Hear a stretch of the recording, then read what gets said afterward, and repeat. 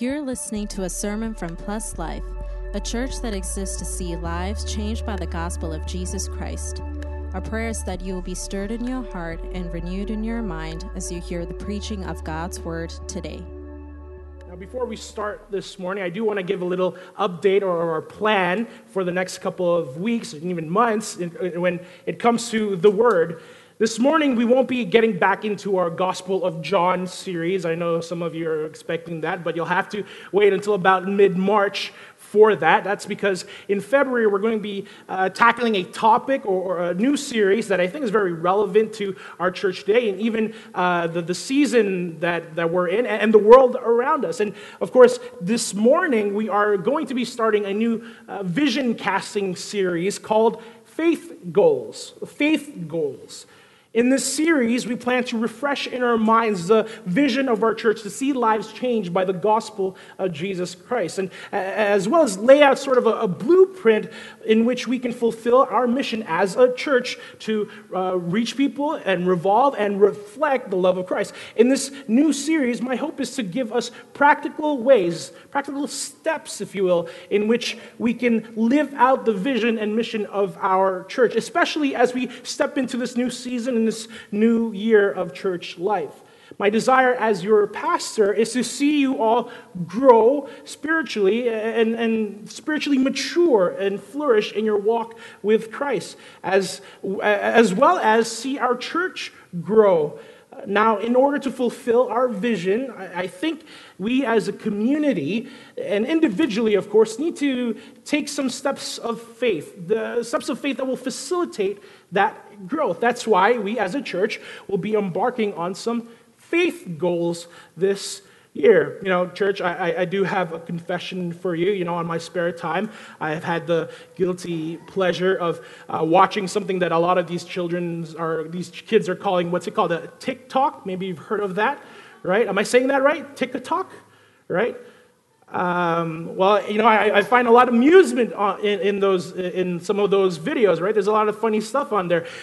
Something that I often watch are these couple pranks. Have you seen these? Right? These couples who are playing pranks on each other. It's really funny. Of course, I'd never pull a prank on my wife because I'm not ready to meet Jesus yet. But other than that, right, we have lots of work to do here on this earth, right? But I find a lot of amusement. But it's interesting that if you watch these videos, it's usually tagged with hashtag relationship goals. Right? You ever see this? It's like as if what they're doing and that relationship is the ideal relationship to pursue. It's not, right? It's not, right? But similarly, what I want us to do in this short series is look at examples from Scripture of people that we can look up to in our own faith, as well as even how we want our church to grow. See, I think naturally Christians are pragmatic, right? We look at another church and we see them doing something and we see sort of a success happening at that church, and it's like, hey, we want to do that as well, right? We should apply that to our church as well. And I don't think there's anything inherently wrong with that, but I believe that there is no better example for us to adapt, to imitate, than the examples we see in the Bible, right? In Scripture. I mean, the Apostle Peter, on the day of Pentecost, he preached one sermon, and it says that 5,000 men were added to the church. That's not even women and children, and that's not even including women and children, right? 5,000 souls were added to the church. That's amazing. In our passage alone, it talks about how after Paul and Timothy's missionary journeys in Lystra, it talks about how the numbers to the church were increased daily. People were getting saved daily. Talk about faith goals, right? Now, that's something to aspire to and something to pursue in our own church. And so that's what we want to do with this new series. We want to glean from Scripture examples of what we should be doing individually and what we should be doing as a community to see our church grow and to see each other grow, to see our own faith grow, to see our vision and mission of the church come to fruition. And so with that said, the first faith goal that we'll be embarking on in this series is to reach a people. To reach a people. Ask the person beside you, are you ready? It sounds like no one's ready here. What is going on? Right? Ask the person beside you, are you ready to reach a people? I guess not. Some people are just half awake. Do we have coffee back there, hopefully? No? Okay. Now, I will tell you straight off the bat, church, we're going to go old school with this particular goal. Our goal to reach a people is not going to be achieved by gimmicks or doing sort of a giveaway or whatever these other churches do to attract unbelievers to their church. We want to make sincere followers of Christ, not superficial consumer Christians. Right? A quick way for creating superficial Christians, by the way, is by offering them something to consume right from the beginning. Right? Like, come to our church because we play cool music. Right? Or come to our church because, we do things to entertain you. Or come to our church because, hey, we have talks, right? And we don't talk about sin and we don't talk about all these things, right? Well, again, the reason why there are many worldly Christians out there is because there are a lot of worldly churches, unfortunately. How do you expect believers to be not of the world when your methods are from the world? So here at Plus Life, we're going to keep it simple. We're going to keep it biblical. We're going to practice discipleship. Discipleship is the key to church growth. Unlike these other methods, discipleship is a process to maturity, not a promise of prosperity. Discipleship is educating people. It's not entertaining them. Discipleship is not about a quick fix or a temporary spiritual high. It's about a patient endurance. It's a methodical growth to maturity. It's about lives changed by the gospel. That's our vision. That's what we want to promote and practice in our church, of course. In fact, it's what we're called to do as believers, right? It's the Great Commission. Matthew chapter 28, verse 18 to 20, it says, "And Jesus came and said to them, 'All authority in heaven and on earth has been given to me. Go, therefore, and make disciples of all nations, baptizing them and in the name of the Father and Son of the Holy Spirit, teaching them to observe all that I have commanded you, and behold, I am with you always to the end of the age.'" It doesn't say anything about doing giveaways or having some sort of program or doing something to attract unbelievers. And we certainly don't see the apostles doing that in the early church, right? If anything, they're doing quite the opposite. Peter's message on Pentecost told people to repent. It called them out on their sin. It called them out to receive Jesus for redemption. The Great Commission is about making disciples, baptizing, observing the commands of Christ. And that's how we will reach people. Of course, there are nuances to that, and we'll discuss that as we go along in this series, but discipleship is our methodology. Now, something to clarify is something, I think every time we hear the word discipleship, we think about, going out with another believer and having coffee with them, talking about life, maybe doing a Bible study. And that is part of it. That's definitely part of it, but it's not all of it. Biblically speaking, discipleship encompasses the entire life of a Christian, from regenerated unbeliever to redeemed saint on the deathbed, ready to meet the Savior. Discipleship starts with evangelism and ends in glory. It's about building relationships that last until either the disciple or the disciple maker goes home to be with the Lord. And we see that example in Scripture. Our passage tonight, or this morning, I should say, recalls the moment where Paul takes on a young Timothy to be his disciple. Where that relationship ends is in 2 Timothy, where Paul is writing to him from prison, and he knows that he's ready to go and meet the Savior. That's the kind of relationship we want to build and cultivate in our church. Relationships that, regardless of where the Lord takes us, takes you, whether it's the mission fields of Japan or a prison cell here in Canada, right? That our mission, our desire, our commitment to minister to one another, to edify one another, to encourage one another would not diminish. That despite the distance and the trials that we might face in this life together, we are still committed to lifelong discipleship, partnership with one another for the kingdom of God. Church, isn't that something to aspire to? Isn't that something, a culture, a dream, a goal that we as a church should seek to achieve? If you think so, then let's jump into our passage and let's learn from Paul how to be a disciple maker. Someone say jump. Amen. Our passage picks up in the middle of one of Paul's missionary journeys, right? It says in our passage, Paul came also to Derbe and to Lystra. A disciple was there named Timothy, the son of a Jewish woman who was a believer, but his father was a Greek. So we read in 2 Timothy how this young believer, Timothy, was brought up in the faith by his mother, Eunice, and his grandmother, Lois. Scholars believe that these two women came to faith in Paul's first missionary journey to Lystra. So keep that in mind as we go along. Verse 2, it says, he, Timothy, was well spoken of by the brothers at Lystra and Iconium. Paul wanted Timothy to accompany him. Now, here's the first step of being a disciple maker, of achieving our goal to reach a people. Listen to this, right? Very simple. Train a disciple. Say, train a disciple. It's very straightforward, very basic, I know, but please understand there is much weight and responsibility to this step and should not be taken lightly. See, the biblical concept of discipleship is really foreign to our modern day Christian understanding. Technically, it's more like an apprenticeship, if you know what that is. We talked a little about this in our Gospel of John series, but whenever a rabbi would take up a disciple for himself, he would need to make sure that that disciple, that candidate, was up to the task, up to the challenge, that he would be capable of handling the so-called yoke of that rabbi, the teachings of that rabbi, along with the various practices, of course. The rabbi would have to ensure that the disciple, the candidate, would be able to represent him well. Now, once that candidate was accepted by the rabbi to be a disciple, that disciple would then have to shadow the rabbi in every aspect of life. It was whether it's how the rabbi walked down the street, or what time the rabbi ate his food, or how he ate his food, even how the rabbi talked. Every gesture, every habit, even how the things that the rabbi liked, the disciple was to observe how he did it and imitate him.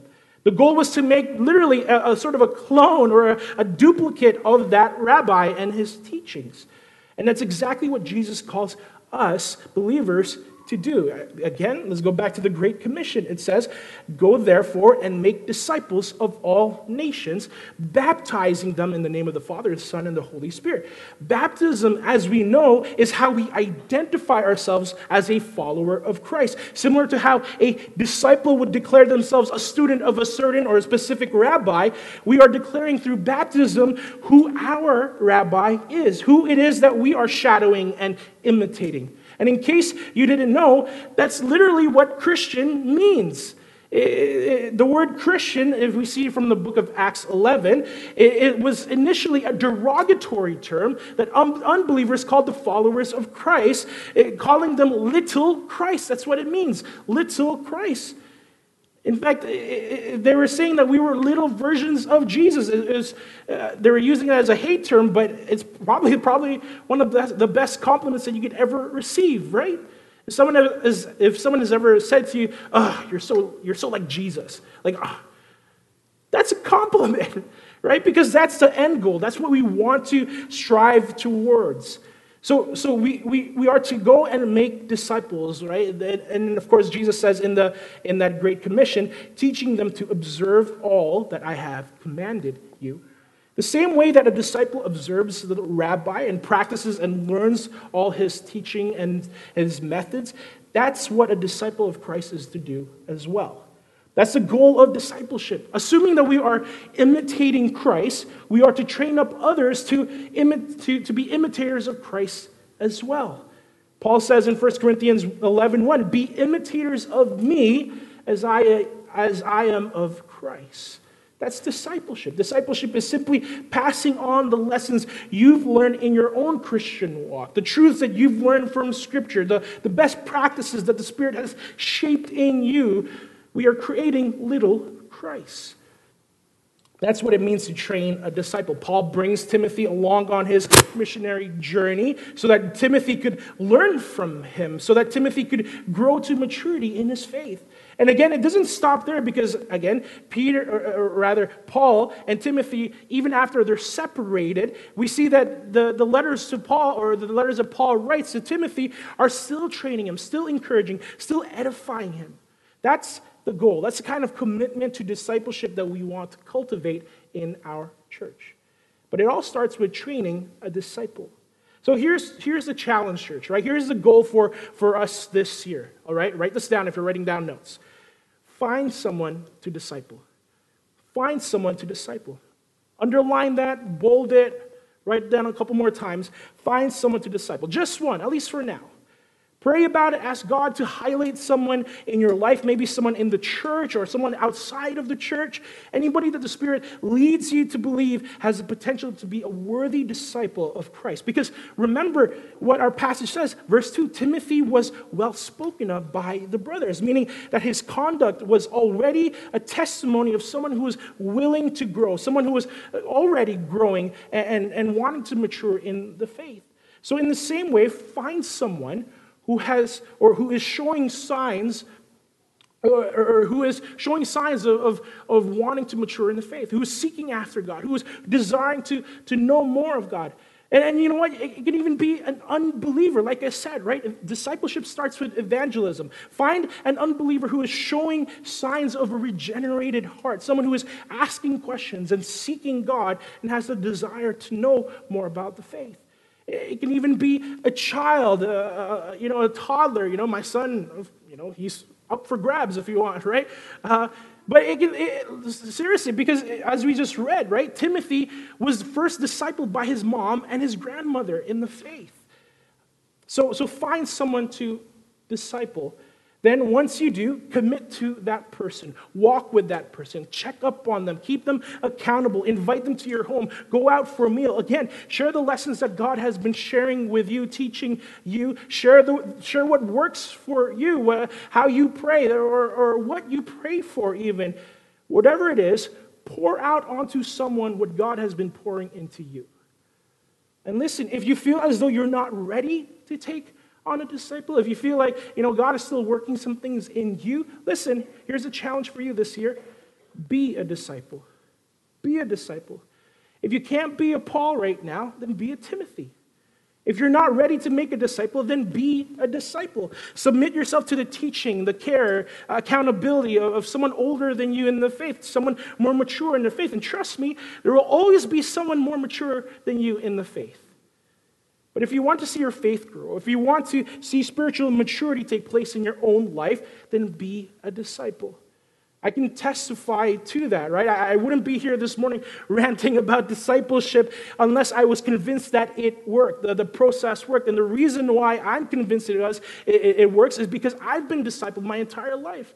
I'm sure some of you know Pastor Paul Tuck. He's definitely my mentor. He's my spiritual father. He led me to Christ when I was 13 years old in a church camp. And he still walks with me, still edifies me, sends me messages sometimes. Just to edify me in my walk with God. It takes a lot of work and a lot of commitment and time, but I've had the privilege of being discipled, and as a result, I'm discipling others. So, church, train a disciple, and if not, be a disciple. Listen, can you imagine the growth that our church would see, would experience, if each and every one of us was discipling someone? Or being discipled by someone who in turn would disciple someone else, and then their disciple would disciple someone else. Paul says to Timothy in his second letter to him, what you have heard from me in the presence of many witnesses, entrust to faithful men who will be able to teach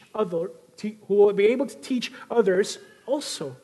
That's multiplication. That's church growth. That's how we cultivate mature Christians and not shallow believers. That's how we reach people and see lives changed by the gospel of Jesus Christ. Discipleship. So again, the faith goal this year for every one of us, train a disciple or be a disciple. And if you need further help with that, if you need resources or want to talk more of how that looks like, please talk to me after the service, and I would definitely love to put you on the right track. Now, going back to our passage, Paul doesn't just make Timothy his disciple, but we also see him target a people. Target a people. In verse 3, it says, again, Paul wanted Timothy to accompany him. And he took him and circumcised him because of the Jews who were in those places, for they all knew that his father was Greek. Talk about a cost to discipleship, right? I mean, Can you imagine Timothy? It's like, I'm sorry, I have to do what now, right? Just to reach the Greek people. By the way, right, that's not a faith goal, right? Right? That's you can leave that part out unless the Lord leads you to that. And if that's the case, I'm sorry for you, brother. But, it says Paul understood that. So this happened because Paul understood that in order to reach the Jews of Lystra, Timothy had to be circumcised. Now, this text is actually highly controversial among scholars and theologians because if read wrong, Paul comes out looking like a hypocrite. And that's because if you know your Bible, you can recall a time where Peter and Paul had some issues, a conflict, and that had to be resolved. You can read about that in Galatians chapter 2. But essentially what happened was Peter and Paul were eating with some Gentile Christians in Antioch, and some Jewish Christians walked in. Now, in Jewish culture, it's kind of taboo, forbidden by the Jews to eat with Gentiles. So Peter, under pressure, left the Gentile Christians to eat with the Jewish Christians, a group called the Circumcision Party. And we read how Paul called him out on it. Paul says in Galatians chapter 2, verse 14, "But when I saw that their conduct was not in step with the truth of the gospel, I said to Cephas," this is Peter, "before them all, if you, though a Jew, live like a Gentile and not like a Jew, how can you force the Gentiles to live like Jews?" Meanwhile, in our passage, it seems like Paul is doing the same thing here, right? Timothy was technically a Gentile because his father was a Greek. And in order to reach the Jews in Lystra, Paul circumcised Timothy. He's catering to that Jewish cultural norm. So is Paul a hypocrite for doing this? No, I don't believe so because of two reasons. Who this act was for and the intent of that act, right? Peter did what he did for these Jewish believers. These Jewish believers who had yet to mature to the point in their faith where they could fellowship with Gentiles. Meanwhile, who did Paul circumcise Timothy for? The unbelieving Jews. Paul and Timothy did what they had to do to reach their target people, to be able to bring the gospel to this unbelieving group of Jews in Lystra. That was their target and their intent. While Peter was trying to pacify these immature Jewish Christians, Paul and Timothy did whatever it took to try and bring the gospel to the lost. Here's a takeaway. In our effort to reach a target people, commit to doing whatever it takes, short of sin, just to bring the gospel to them. In our effort to bring or to target a people with the gospel, to bring the gospel to a people, commit to whatever it takes, short of sin, to bring the gospel to them. Paul says in 1 Corinthians chapter 9, and I love this, 1 Corinthians chapter 9, verse 19, "For though I am free from all, I have made myself a servant to all, that I might win more of them.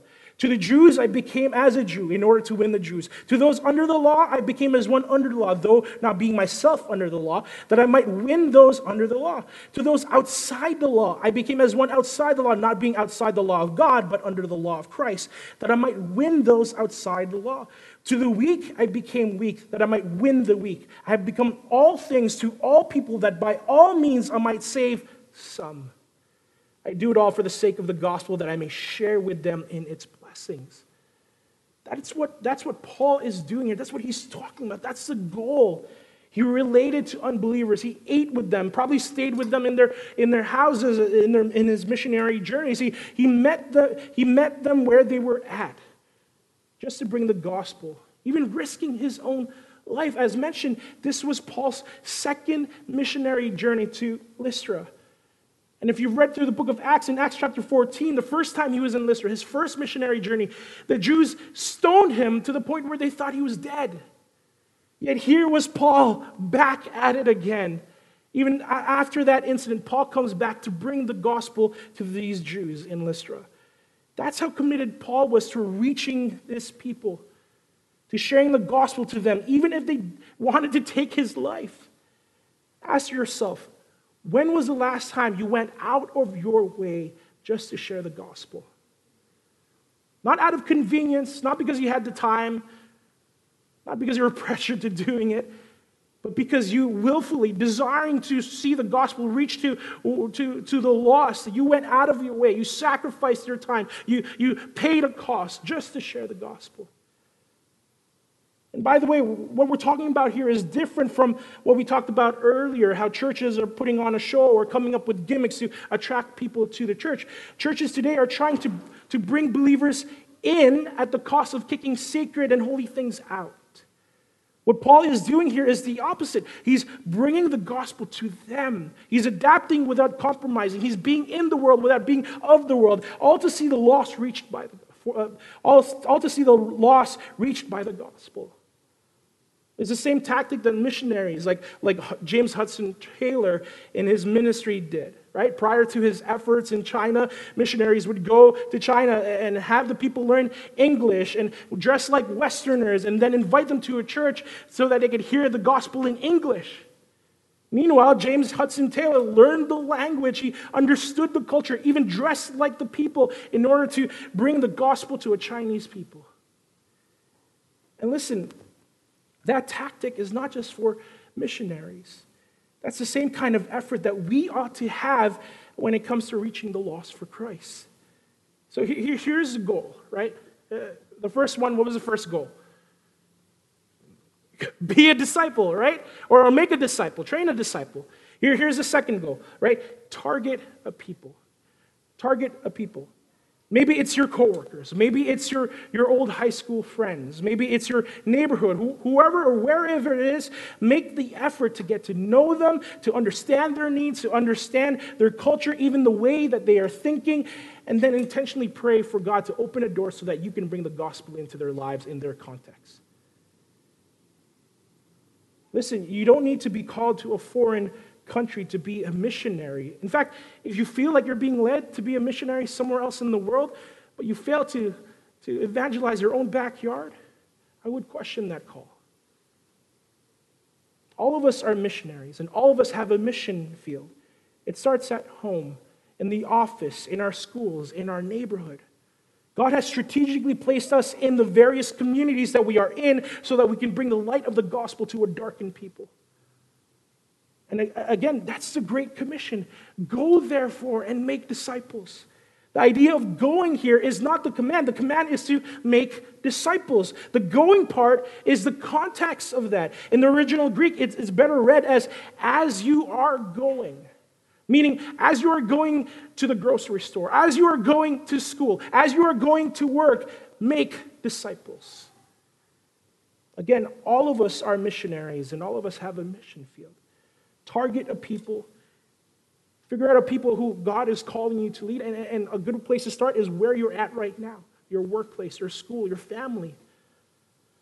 Figure out which people God has called you to. And pray that God would open a door to bring the gospel in. To have those conversations. One last thing we learned from Paul from our passage before we close. Very briefly. Teach the word. Teach the word. It says in verse 4, as they went on their way through the cities, they delivered to them for observance the decisions that had been reached by the apostles and elders who were in Jerusalem. Paul and Timothy were going around passing on the commands, the teachings that the apostles in Jerusalem had concluded on. Though those commands and teachings were not written down yet, the two missionaries were actually teaching the word. And as a result, verse 5, so that the churches were strengthened in the faith and they increased in numbers daily. People were saved as a result of them teaching the word. This point is to simply say you cannot just live out the gospel, you must preach it as well. Yes, it's important for unbelievers to see that the way you live, that your life is different from the rest of the world, but unless they know it's because of the gospel of Jesus Christ, they'll just think that you're a good person. I've said this before, and many unbelievers will die knowing that we are good people, but never knowing that it's Christ who makes us good. Romans chapter 10, verse 13 to 17 says, for everyone who calls on the name of the Lord will be saved. That's the promise. That's the hope that we are presenting to the lost. How then will they call on him in whom they have not believed? And how are they to believe in him of whom they have never heard? And how are they to hear without someone preaching? And how are they to preach unless they are sent? As it is written, how beautiful are the feet of those who preach the good news, but they have not all obeyed the gospel. For Isaiah says, Lord, who has believed what he has heard from us. So faith comes from hearing, and hearing through the word of Christ. That's the order. Not by our works, not by how we present ourselves or our kindness. Faith comes from hearing the words of Christ, the gospel. So teach the word. As you go and make a disciple, teach the word. As you go and target a people, teach the word. Paul says to Timothy, preach the word, be ready in season and out of season, reprove, rebuke, and exhort with complete patience and teaching. Why specifically the word and not, church traditions or what, the pastor said or what the Pope said? Well, because 2 Timothy 3:16, all scripture is breathed out by God and profitable for teaching, for reproof, for correction, and for training in righteousness, that the man of God may be complete, equipped for every good work. Scripture alone is our highest authority when it comes to faith and practice. Sola Scriptura. Again, that's what we're imparting. That's what we're teaching our disciples. It's the commands of Christ, the word of Christ that we are passing on to the people that we are trying to reach. So church, that's our faith goal this year. We want to reach a people with the gospel of Jesus Christ, to see lives changed by the gospel. And it starts by committing to discipleship, committing to disciple someone, or, like I said, be a disciple to someone. That's how we mature. That's how we grow in our own faith.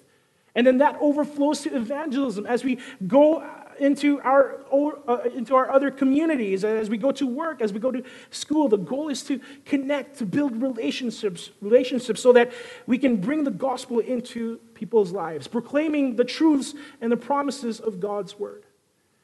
Church, let's reach a people at whatever the cost. This sermon really hit home for me this week as I was preparing for it. It came at a heavy cost, I think. On Monday, I found out that one of my best friends from high school, Cody, his name was, he committed suicide this past year. And it's crazy because, as I look back on my old friends, I always thought that one of these days, I'm going to go back and share the gospel with them. I'm going to win them for Christ. This is my goal. This is my desire. And Cody was at the top of that list. He was definitely one of my best friends, and we went through so much during high school. But again, hearing this news earlier in the week, it just hit me that it was too late. Too late to share the gospel. And I was putting it off. Life got busy, and we never got the chance to talk again. And it breaks my heart that he was going through so much hardships and hopelessness and trials to the point that he had to take his own life. And in this entire week, I kept thinking to myself, if only he heard the gospel. If only he heard the gospel. Church, there are many Codys out there struggling with depression and hopelessness and brokenness and sin. If they only hear the gospel. We believe in a God who can save anybody. We believe that the gospel does change lives. It does break people from sin. It gives people hope. So church, we need to go out and reach a people. Paul says throughout his missionary journey, throughout the trials that he faced, as he journeyed preaching the gospel at whatever the cost. I love what he says, the summation of his sentiments in Romans 1:16. For I am not ashamed of the gospel, for it is the power of God for salvation to everyone who believes. Church, if you believe that, if that's what your faith is in as well, don't be ashamed of the gospel. This year, let's reach people for Christ. Let's make disciples. Let's pray.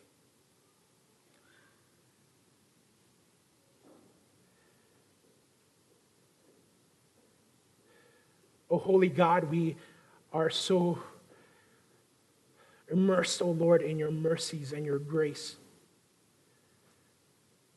we are absolutely reminded, oh God, of the beautiful hope that you have entrusted to us, and us jars made of clay, Lord. And God, I pray that we would not squander our time in this world. That we would not squander, oh Lord, the light that you have given us. That as you call us to do, that we would be a light to this darkened world. That we would let our light shine, the light of the gospel. I pray, oh God, for forgiveness wherever we have strayed, where we have been putting it off, where we have been procrastinating or sharing the gospel to our friends, our loved ones who are dying and going to hell. I pray, oh Lord, that you'd bring fresh conviction, fresh joy over the salvation that we have, over the gospel that we carry.